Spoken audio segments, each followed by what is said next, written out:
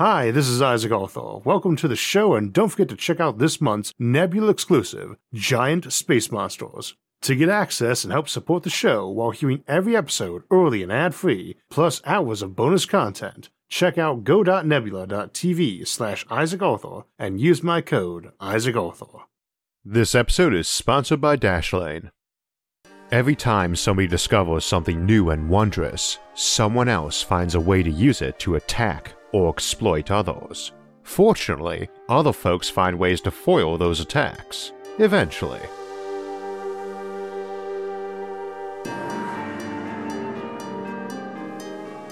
So today we'll be looking at cybersecurity, the basic concepts and current challenges, and some of the challenges we'll face further down the road. One of the biggest challenges right now with cybersecurity isn't that we don't have a lot of the tools, but that most folks don't actually know they exist or what the threats look like. As is often the case with any field, especially science and technology, there's a lot of specialized terminology that develops that can add a certain layer of the arcane when folks outside the field try to understand it. So we'll spend some time today discussing some of the terms and giving some plain English explanations and analogies. Now, sometimes technospeak is unavoidable, as you have a concept that doesn't really exist outside a field, or using an existing parallel term might cause confusion. However, often it is an example of what Mark Twain's criticism of using $5 words when 50-cent ones will do, and I try to avoid doing that on this show, unless the 50-cent word has the letter R in it. A silver lining of having a speech impediment, it is already so hard for folks to understand what you're saying that you have little temptation to use obscure language to worsen the situation. On the other hand, I suspect it makes me prone to giving longer and more detailed explanations of things, explaining why our episodes here are often rather long, and why you probably want to get a drink and a snack before settling in to watch one. I've generally been involved in technology my whole life, but took a more detailed interest in cybersecurity recently in a rather involuntary fashion, as I suspect is true of a lot of folks. Something happened and suddenly you need to know and are confronted by lots of complex new ideas and terms. That might have been getting your account somewhere hacked or your company feeling it needed to add new security protocols, and of course those are useless if everyone doesn't know what they are and how to use them quickly and easily. No security is ever airtight, but no security is ever even useful if it takes so much training to use and effort to employ on a day-to-day basis that it's impractical. Like having 40 locks on your front door, you spend so much time unlocking them that you don't have any time to use your home.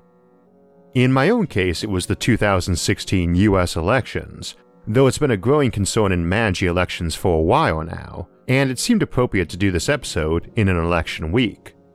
For those who didn't know, one of my other hats outside this channel is overseeing elections for my area, and obviously there were concerns about election security and also concerns about those concerns, so we had to spend a lot of time working with the Department of Homeland Security, the FBI, the Secretary of State, and various other public and private groups upgrading and improving both electronic and physical security. There's an awful lot of overlap between those incidentally, and since we tend to be more familiar with physical security, I'll often use those for our analogies to cybersecurity, and we might as well start with multi-factor authentication or MFA. Now you've probably heard this term, though we often refer to just two-factor authentication, the simplest kind, which would be where you need more than one thing to gain access to something, like your computer. Emphasis on more than one thing, because having two locks on your door is not an example of multi-factor authentication. That's the same factor, you've just got two of them. Two is better than one to be sure, but often not by much. If someone can pick door locks, they can pick two of them. If a pickpocket steals your keychain, they've got both keys. We usually consider there to be three types of factors: knowledge, possession, and adherence. And multi-factor would use multiple of those, rather than multiple of the same kind, with two-factor using two kinds.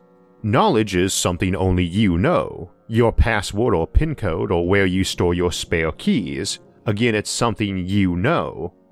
Possession would be something only you have access to, which would be your keys or your bank card or an ID bracelet or token, something you have or possess. Inherence is something inherent to you, like your appearance or fingerprint or retinal scan or unique voice characteristics. Your signature is an old-school example, though for something like a numbered bank account, one where the account is anonymous of name and just has a number, they might have someone write down that number or some word so they can identify the handwriting as matching, like a signature. Needless to say, you can have some overlap. A photo ID is arguably a possession, but it's your unique face and inherent factor that is critical, though you might put a photo on a credit card or a security badge which also has a PIN number only you know. Now to use that, someone needs all three factors: knowledge of the PIN code, possession of the card, and the inherence of your face. That would be three-factor authentication. Same if the photo was absent but use your signature instead. A classic credit card you just need to swipe and sign for it is two-factor authentication, possession of the card plus the inherence of your signature. A debit card where you enter the PIN is also two-factor, again possession of the card plus knowledge of the PIN code. Alternatively, if you just have to enter the card number, something you know, and a PIN, something you also know, that is single factor, just multiple instances of that factor, like having two keys. Incidentally, having two people each with a key to a different lock, or each with a different PIN code, both of which must be used in tandem, is called the two-man rule, and represents a different kind of security, since it's security focused on making sure an authorized user isn't misusing whatever is locked up by requiring two authorized users to be present. We use those on nuclear weapons, mini bank vaults, and at my office for handling ballots and other critical election materials. Another critical concept of security, since often you're just as worried about inside jobs as outside ones. In a more modern context, your smartphone will usually have an option for a PIN code, something you know, and a fingerprint scanner or face or retina scanner, things which are inherent, and of course you have to possess the phone to use it. That gives you the option for all three factors, but in practice you'd enable it so you only needed two, since it's rather inconvenient to punch in a PIN code with one hand while scanning the other when you want to reply to a text message. Convenience matters for security, both to be able to use the thing effectively and to prevent convenience-based security holes, like giving people really bizarre computer passwords they feel obliged to write down on a 3M post-it and stick in their desk, ensuring that a hacker really only needs to hunt around for a piece of paper with gibberish written on it, and usually not hunt much since it's probably stuck to their monitor. Physical security is a major part of cybersecurity, since someone can break into your office to see that password, but they don't necessarily need to, since folks often take selfies at work with their gibberish password cheat sheet in plain view in the photo. Note of course that all of these can be broken, and there are various levels of security. This is just the types. Same as a cheap small lock on a desk drawer can be easily broken compared to a giant bank vault door, even though both are physical locks and barriers. The general notion is that there is an effort required to break a given type of factor, and that's usually harder to do for two factors than for two instances of the same factor. Again, a lockpicker can pick two locks without much additional effort, training, or steps in their plan, compared to someone who needs to know how to pick a lock and sit somewhere nearby with binoculars, waiting to see you punch in your door's PIN code. Extra instances of the same type can be very handy. Two locks on a door means more time unlocking them and risking being caught. Having a lock on your front door and on your office door also adds that time element and surprise, since a thief or hacker might not know of that second lock, but they still have the skill set and tools to break it since they broke the first one. So you are either using a very different type of lock or factor, which they might not be practiced in foiling, or use a different factor like a fingerprint scanner. It's hard to be an expert at everything, and using a team of experts, especially for something criminal, exposes them to vastly higher odds of something going wrong, even if just because the more people who know of a secret or secret plan, the more likely that secret gets out or exposed. There's pretty much always going to be a trick to foil any specific type of authentication factor, but usually a lot of effort or precision is involved and skills or circumstances needed, so multiple factors, even simpler ones, are often handy. An example of that might be a brute force attack. In physical security terms, that would be kicking in someone's door or trying every combination on their bike lock rather than stealing the key, picking the lock, or tricking someone into giving it to you, a cybersecurity equivalent of which is called phishing, and which we'll come back to. In encryption terms, it's busting through a password or PIN code by trying every single option until you get the right one. A 4-digit PIN code has 10,000 possible combinations, and someone would need to try every single one by hand, which takes a lot of time. We can further mess with that by limiting it to so many tries, usually 3, before the system locks out for a set period of time. We can toss in duress codes, something someone could punch in to access the system while at gunpoint while alerting authorities, but which a random attempt at hacking is just as likely to trigger as the right code, or more likely if you have several. On the flip side, someone can guess which 4 digits are being used by looking at which buttons are worn down or have fingerprint smears on them, and so instead of guessing 10 to the 4th combinations, 10,000, they only have to guess 4 to the 4 combinations, a mere 256. Still not great odds, 3 tries on 256 options or 1.1%. Though if you're a random thief walking through a bunch of pin-coded storage lockers, and there's hundreds of them, you are going to get into one. When we're talking about analogies in cybersecurity, a lot of times those are great odds because if you had a list of 1 million bank account numbers and a computer doing the random guessing, you don't really care if you screw up 99% of the time, or even 99.99% of the time, since even in that case, you gained access to 100 bank accounts. You can of course fight a brute force attack by adding more digits, but you can also do it by adding more characters, hence all those password rules about using a mix of capital and lowercase letters and numbers and special characters like an exclamation point. Someone wanting to brute force a 6-digit PIN code has 1 million options instead of 10,000 with 4 digits, but a letter-only 4-digit code has 26 lower and 26 uppercase options for each digit, 52, so 4 of those is 52 to the 4th power, 7,311,616, more than 7 times the amount the 6-digit PIN had, and 731 times what the 4-digit had. It's even more if we add in numbers 0 to 9, 62, and a 62-character 6-digit code, which is considered weak, has 57 billion options. Incidentally meaning if you took about 3 seconds to manually enter each one, you would get 10 million done in a year without rest or sleep. And while on average you get the right combo halfway through, they might need potentially 5,700 years to crack it, around as long as we've had letters and numbers. Needless to say, it's weak against a computer doing it, and they could potentially get around features limiting your tries, like that 3-strike rule, by making a copy of the system and hacking that, failing, making another, and trying again and again and again. The other way around that is being clever, since by default most people will have used an entirely lowercase password, and probably an actual word, so we'll try all of those first. Smart folks would use more complex ones, but sites force people to because they look bad if they get hacked, regardless of who screwed up the security. Of course, you need a password reset mechanism as well, and those can be backdoors to hacking, and also hacking a database containing millions of passwords and selling those on the dark web is common as well.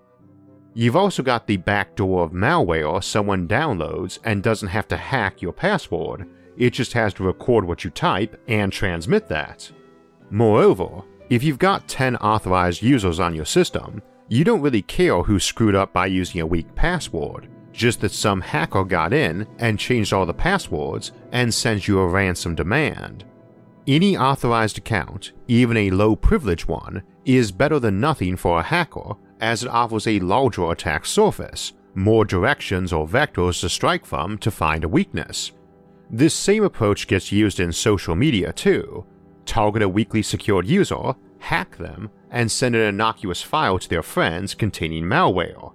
That's also a good reason to do backups that aren't connected to a network, since it means that while they can still threaten you with exposure of private data, they lose the ability to threaten you with deletion of data. And that's a very common security measure of municipal governments who aren't keeping anything ultra-private, but need that data, like phone numbers and addresses of their citizens, so they can respond to emergency calls. Quick note though, no password is any good if people forget it, and while a hacker can't usually sneak into someone's office to see where they wrote down their random gibberish password, it is often recommended you just use something long but easy to remember, instead of short random gibberish, like the names of all 4 of your grandparents, capitalizing the first letter of each name, and picking a random special character to act as your space, though don't use the spacebar as that's the most common special character used in passwords, followed by an exclamation point. Brute force is rarely entirely random and tries the obvious stuff first. Same as if you had a 9-digit PIN code on devices, they'd try your social security number out first, since it has 9 numbers and everyone memorizes theirs. Length has a value all its own though, and 10 random but hard to remember special characters is more of a pain to use than typing out a set sentence that is twice as long, especially if you're interrupting the letters with some chosen special character. Before anyone writes me an angry note, no, you wouldn't want to use your grandparent's name in favor of some fairly obscure phrase you can easily remember, but it's a good lead-in to talk about data mining and phishing. It's pretty common for password resets to require answering security questions like where you were born, what your pet's name is, and where you went to school. Go on someone's Facebook page, and you can probably see where they were born, went to school, and a bunch of photos with their pet and comments about how much they love their cat Mittens. And remember our early remarks about trying random PIN code storage lockers or bank accounts. Most hackers looking to make money do not care who they are making it off of. They go for low-hanging fruit and raw quantity, and they can write code to harvest thousands of random accounts for such data. They also don't need to bust through all the extra measures of more secure places like a bank, because most folks use the same username and password everywhere, and hacking the database of user accounts and passwords at some website forum for gardening enthusiasts probably got you a ton of those. And if you are using some gibberish password for everything because it's more secure, and you just memorize that one gibberish sequence to use everywhere, you are liable to get hacked. That's why it's a big deal when some big website gets its username and password stolen, even though there's nothing on there financial, just a bunch of dating profiles, which also probably contain you talking about where you were born, went to school, and how much you love your cat Mittens. It's probably a silver lining against hacking that people lie on their dating profiles so much.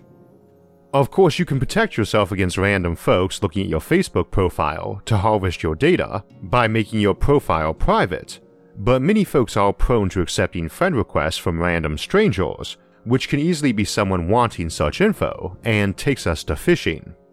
Now, phishing itself is more active, and is an attempt to gain sensitive information by disguising yourself as someone trustworthy or innocuous, and comes in a lot of forms, but there are some major types we'll detail in a moment.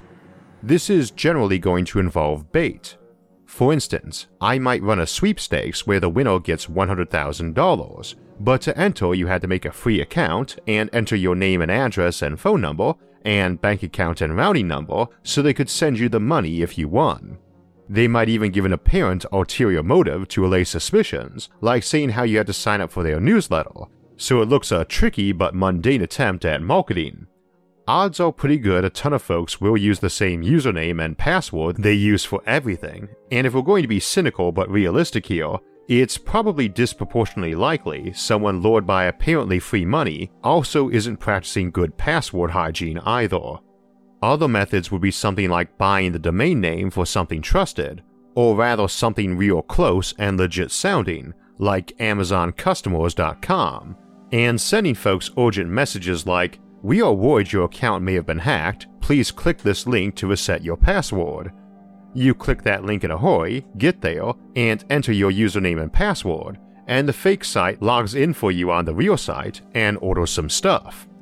Pretending to be tech support is pretty common, the physical equivalent of sneaking into a place by pretending to be a repairman.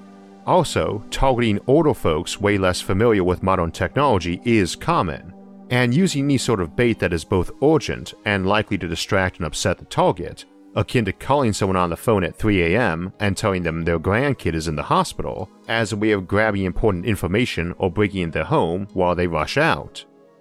There's also physical methods too. Besides just lockpicking, you've also got dumpster diving, regularly employed by both law enforcement, white hat hackers, and criminal black hat hackers. The former also generally has access to way more personal information on you, though the amount of personal info available online about most people is often rather shocking. Either sort, white or black hat, can apply infiltration or coercion methods, though these would generally look different. But an example of infiltration would be a room only a few folks were authorized to enter, plus the cleaning service. Good example of future threats too. A company might replace their janitors with robots, and someone might hack those robots or sneak a camera in on them. Needless to say, this is why multi-factor authentication is handy, and why sites like to send you a security code on your phone if they see you logging in from a different IP address than normal. It's not foolproof, nothing is, but it protects you, and more to the point, scammers usually don't care who they rip off, so they go for the easy targets. Though, if almost everyone is using good security, it's hard to find any easy targets. Scammers can't make money that way anymore. Of course, sometimes they do care who they target. Spear phishing is an example of when an individual or individuals are being personally targeted, like trying to hack employees of a company because they might use the same password there as for all their personal stuff. Whaling is a subtype where you go after a big target, like the CEO or director specifically. Frequently, these won't be aiming for direct monetary gain either, so could be less obvious in the case of politically motivated hackers. Obviously, we can't get through all the terms today, and I still want to get to the further in the future concerns, so we focused on the major ones and the general idea that most of these do have mundane examples or parallels, and you can find more plain English explanations. I'd also really suggest folks in IT, of which we have plenty here in the audience I imagine, work hard to try to go for those simple explanations and analogies to laymen. The other half of knowing any field is knowing how to explain it, and you'll have a lot less running around to do if everyone in your office is mystified by this stuff. Another thing to emphasize is that, as is often the case with technological concepts we look at here, Hollywood and TV is not a great source of info, nor are panic-inducing articles on the web. A lot of folks don't get knowledgeable about employing even basic security because they figure some hacker can get them if they want to bad enough. And that's arguably true, but it's like not locking your front door on the premise that someone can always stick a gun to your head and make you open it. You generally can't just sit down at a computer and whack a few keys and get into a system like in a TV show, or guess the password as a pet's name or birthday, especially if they put even a tiny variation into that, as it explodes the possible options. Like all security, more is better and nothing is perfect. You just want to aim to be too much effort to be worth attacking. Going back to multi-factor authentication, knowledge, possession, and adherence, something you know, something you have, and something you are, any security option that requires a possession as a factor, something you have, makes it real hard to do remote hacking even on a real simple password, something you know, because they need both. On the flip side, losing or damaging a possession can permanently lock you out of your own accounts, similar to losing the keys to your car and being unable to get a key copy made. Having backup copies of that key exposes you to additional security risks too. That's also why biometrics or implanted chips, barcode tattoos, or tamper-proof data bracelets are handy. You can lose them, and we're likely to see those get more common. Of course, one has to worry about a hacker getting rather literal and lopping something off or out of your body, but you are already subject to physical coercion as a security workaround anyway, like getting mugged at an ATM, and again you would want more than one factor, thumbprint or biochip plus a PIN code for instance. So even some amazing quantum computer that can hack any code which gets rather exaggerated, see the Quantum Computers episode for details, can't get someone into something if it also requires a possession like a thumb drive with a long encryption key on it that has to be plugged in. It's like the AI boogeyman of some computer intelligence that can't be kept chained up and can get through every firewall. We also have air walls or air gaps, computers that aren't on a network and which you have to physically go plug something into to access.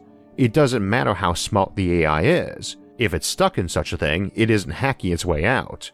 Though it might employ trickery of other types, and that's how a lot of modern hacking works, not by random brute force, but by getting people to give up critical information, which is again why you don't limit your security to just something you know. Now for something you are, inherence factors, like your fingerprint or face or voice or retina, those can be mimicked, especially if the scanner has a low resolution or margin for error to be used effectively. You don't have to chop off someone's finger or gouge out an eyeball, just lift it off anything they've touched or from a photo, which is preferable anyway since you generally prefer nobody knows you even got into a system. Mimicking such a thing is hardly easy, especially since they would tend to require specialized equipment with long supply chains that can be secured themselves. You probably would have a hard time getting a finger duplicator that scans a fingerprint and mimics it at really high resolution and potentially the right temperature. Public sale of such a thing would probably be illegal and the device is secured, and it might be unrealistic to think a black market could have a big supply, since complex manufacturing chains are hard to replicate in some basement. But we can't rule such things out, especially in a world of ever-improving 3D printers. Show me a biometric signature and we can figure out a way to grab it rather covertly and mimic it, though constant improvements in their resolution, making it harder to mimic, might minimize that or even make it impractical. So what are some alternatives? A couple weeks back we were discussing mind-machine interfaces, MMIs, reading brainwaves non-invasively, or actually plugging wires into someone's head. Of course, a big concern for that is getting hacked, and while fiction covering that is usually rather vague about how you'd actually do that, it is presumably possible. Though I'd imagine a lot of the same security measures we already discussed could apply there too. It also offers a great option for biometrics, namely your brainwaves, which generally do not stick to every object you touch like your fingerprint does, and are likely to be harder to get and mimic than things outwardly visible. What's more, MMI offers us an option for rapid and easy use of one of the best cryptography methods, namely the one-time pad, as a good neural interface with storage could keep long one-time pads on it and usable in an instant. A one-time pad is a very long encryption key that is used only once to encode and then decode it using a copy of the pad at the destination. One-time pads are usually called perfect ciphers, as they just don't offer any route to decrypt them, even with infinite processing power available if you don't have that key. It's effectively like the Library of Babel we discussed in the episode Things Which Will Never Exist. It's just random gibberish, and so you can decode it, but literally into any possible text combination of that length. An infinite number of monkeys on keyboards will eventually type out a copy of Shakespeare, but they'll also type out a ton of gibberish, and every other book too, and that's what you're effectively decrypting with a one-time pad. Everything. And you have no idea which copy was right, hence nothing for a quantum computer solve for either. The problem is, your one-time pad has to be as long as your message, and you need a copy at the origin and destination, so they're quite a pain to use, and all vulnerable if the one-time pad was not generated truly randomly, which is a lot harder than it sounds. Assuming you do, a one-time pad is unhackable unless you have that pad, period, even against quantum cryptography. Though again, so long as that pad is genuinely random, which quantum key generation should permit, basically the same tech that permits quantum computers to hack encryption, also offers a method for generating truly random one-time pads immune to such hacking. That will be very important to any interplanetary or interstellar civilization, since if they want to move data at light speed, not on hard drives on some ship, they will have to transmit it, and even lasers spread out over distance, so trying to keep someone from getting a little eavesdropper in along that transmission path over vast gulfs of space is probably not too practical, though quantum encryption might let us get around this as you destroy the message and alert the recipient if you eavesdrop on it, though this brings up its own problems. As an example, a message no one can crack is great, but if your transmission is easily interrupted so you can't get it either, your secrets are safe, but your ability to communicate is disrupted. Another reminder that too much security can be an issue too. Public Wi-Fi, for instance, is an invaluable boon nowadays as it allows folks to do business on high bandwidth while mobile, but comes with heightened security issues as it leaves you vulnerable to man-in-the-middle or MITM attacks, since anyone who's hacked that Wi-Fi spot or put up a fake one can copy or alter the data you're sending. Getting back to MMI, if you've got a little chip in your brain with 1 trillion random digits on it, matched to another such unique pad elsewhere, that is not getting hacked while that data is in transit. Data in transit, by the way, is the term for when data is moving from one place to another, and its direct analogy would be an armored car carrying cash from a store's money safe to a bank vault. A great password and physical security system at home and the office doesn't help much if you carry your personal files around unencrypted on a thumb drive, or on your phone, and you shut off the security features because they make it a pain to text while driving. A lot of cloud computing encrypts the data in transit but not at the endpoints, though they might encrypt it on their servers, or you could send it already encrypted so what arrived was. That obviously doesn't help much if you remotely access everything on all your devices, and someone just has to steal your phone. But anybody providing you cloud storage can't really help that you leave your stuff logged in and unsecured. They might encrypt on their side too, but of course they have the key for their own encryption, so there's a trust factor there, and of course even if they're trustworthy, a given employee might not be, or might be coerced into giving that key up. That's obviously a big concern in any sort of probably not too distant future, where folks might keep backup copies of their brain digitally stored somewhere. Someone grabs a copy of that, and now they have your brain and can copy it. The counter to something like that would be encryption before transmitting, where the key is stored elsewhere. And again, that might be some incredibly long one-time pad. Needless to say, while we normally only think of having 2 copies of a one-time pad, as it minimizes security risks, you can have more. So if you're storing the lone copy of someone's brain encrypted via a one-time pad, you might have that pad stored elsewhere, and possibly a few elsewhere in case it gets corrupted or blown up. That pad still has to be made somewhere, along with at least one other copy, and moved to a destination, though quantum key distribution might get around that. Still, 2 places that need to talk a lot can generate really long one-time pads, or many of them, and use them till they run out, and just ship in others to be used at agreed upon times. So this allows secure light-speed communication, and there's probably nothing stopping you from sending pads of quintillions of bits along with your initial colony ship, and occasional new ones to replace used-up ones, or to prevent long silences while you ship out new ones if the ones there got seized or destroyed. And the vulnerability of such things is the same as any authentication factor of the possession type. Someone can steal it. Once again, while multi-factor authentication is good, and while physical security is a very real and necessary component of cybersecurity. So the bad news is that cybersecurity is here to stay, and you really do need to get yourself acquainted with it and practice it properly. The good news is that it's not some arcane process you need to be an expert at in order to be secure yourself, and I hope we've demystified it a bit today. Obviously, we couldn't cover everything, even for the basics, but our goal was as much to make it clear that it doesn't have to be a scary boogeyman, requiring years of education to understand, as to explain it all. Important things to do to be pretty secure pretty fast is to enable 2-factor or multi-factor authentication wherever that's an option. Always eyeball any email with attachments or asking for information to see if the address is really coming from a trusted source or just something that looks like it, and to avoid using identical passwords everywhere. You can do that last all on your own, but there are tools that help, and one of those is Dashlane. It's a password manager and one that can not only save all your passwords, but can rapidly generate long secure passwords for you too, and even be set to automatically change them periodically. You have a master password that's never transmitted over the internet, not even to Dashlane, but it can still transmit all those passwords encrypted to your other devices you've installed it on, so you have access there so long as you don't lose your master password, as again, they don't keep a copy.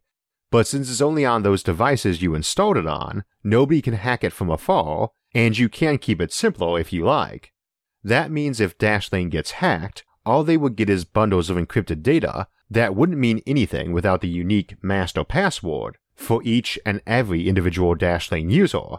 By the way, that's over 13 million users, meaning 13 million unique master passwords.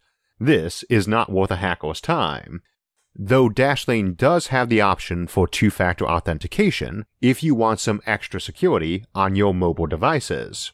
Dashlane also provides easy-to-use and secure autofill options so you can keep all your addresses, phone numbers, credit card numbers, and personal data there to autofill on forms, and has a built-in VPN, virtual private network, so you can surf the net securely even on public Wi-Fi systems. They also provide dark web monitoring to warn you if any of the places you have accounts have been hacked and the data stored on the dark web. That's Password Manager, VPN, and dark web monitoring, and they do all that for less than what just one of those services usually costs. If you'd like to give Dashlane a try, use the link in the video description, dashlane.com/IsaacArthur, and get a free 30-day trial of Dashlane Premium. And you can also use the coupon code IsaacArthur to get 10% off if you decide you like it. Today we focus mostly on the near-term practical future, so next week we'll jump back to the far future and look at spaceship design, and the ships we'll need to get out and colonize the galaxy. The week after that, it's back to the Fermi Paradox Great Filter series to look at what barriers, like interstellar travel or self-destruction, might keep us or other civilizations who've reached our technological state from colonizing the galaxy. For alerts when those and other episodes come out, make sure to subscribe to the channel and hit the notifications bell. And if you enjoyed this episode, hit the like button and share it with others. And if you'd like to support future episodes, you can donate to us on Patreon or on our website, isaacarthur.net, linked in the video description below. Until next time, thanks for watching, and have a great and secure week.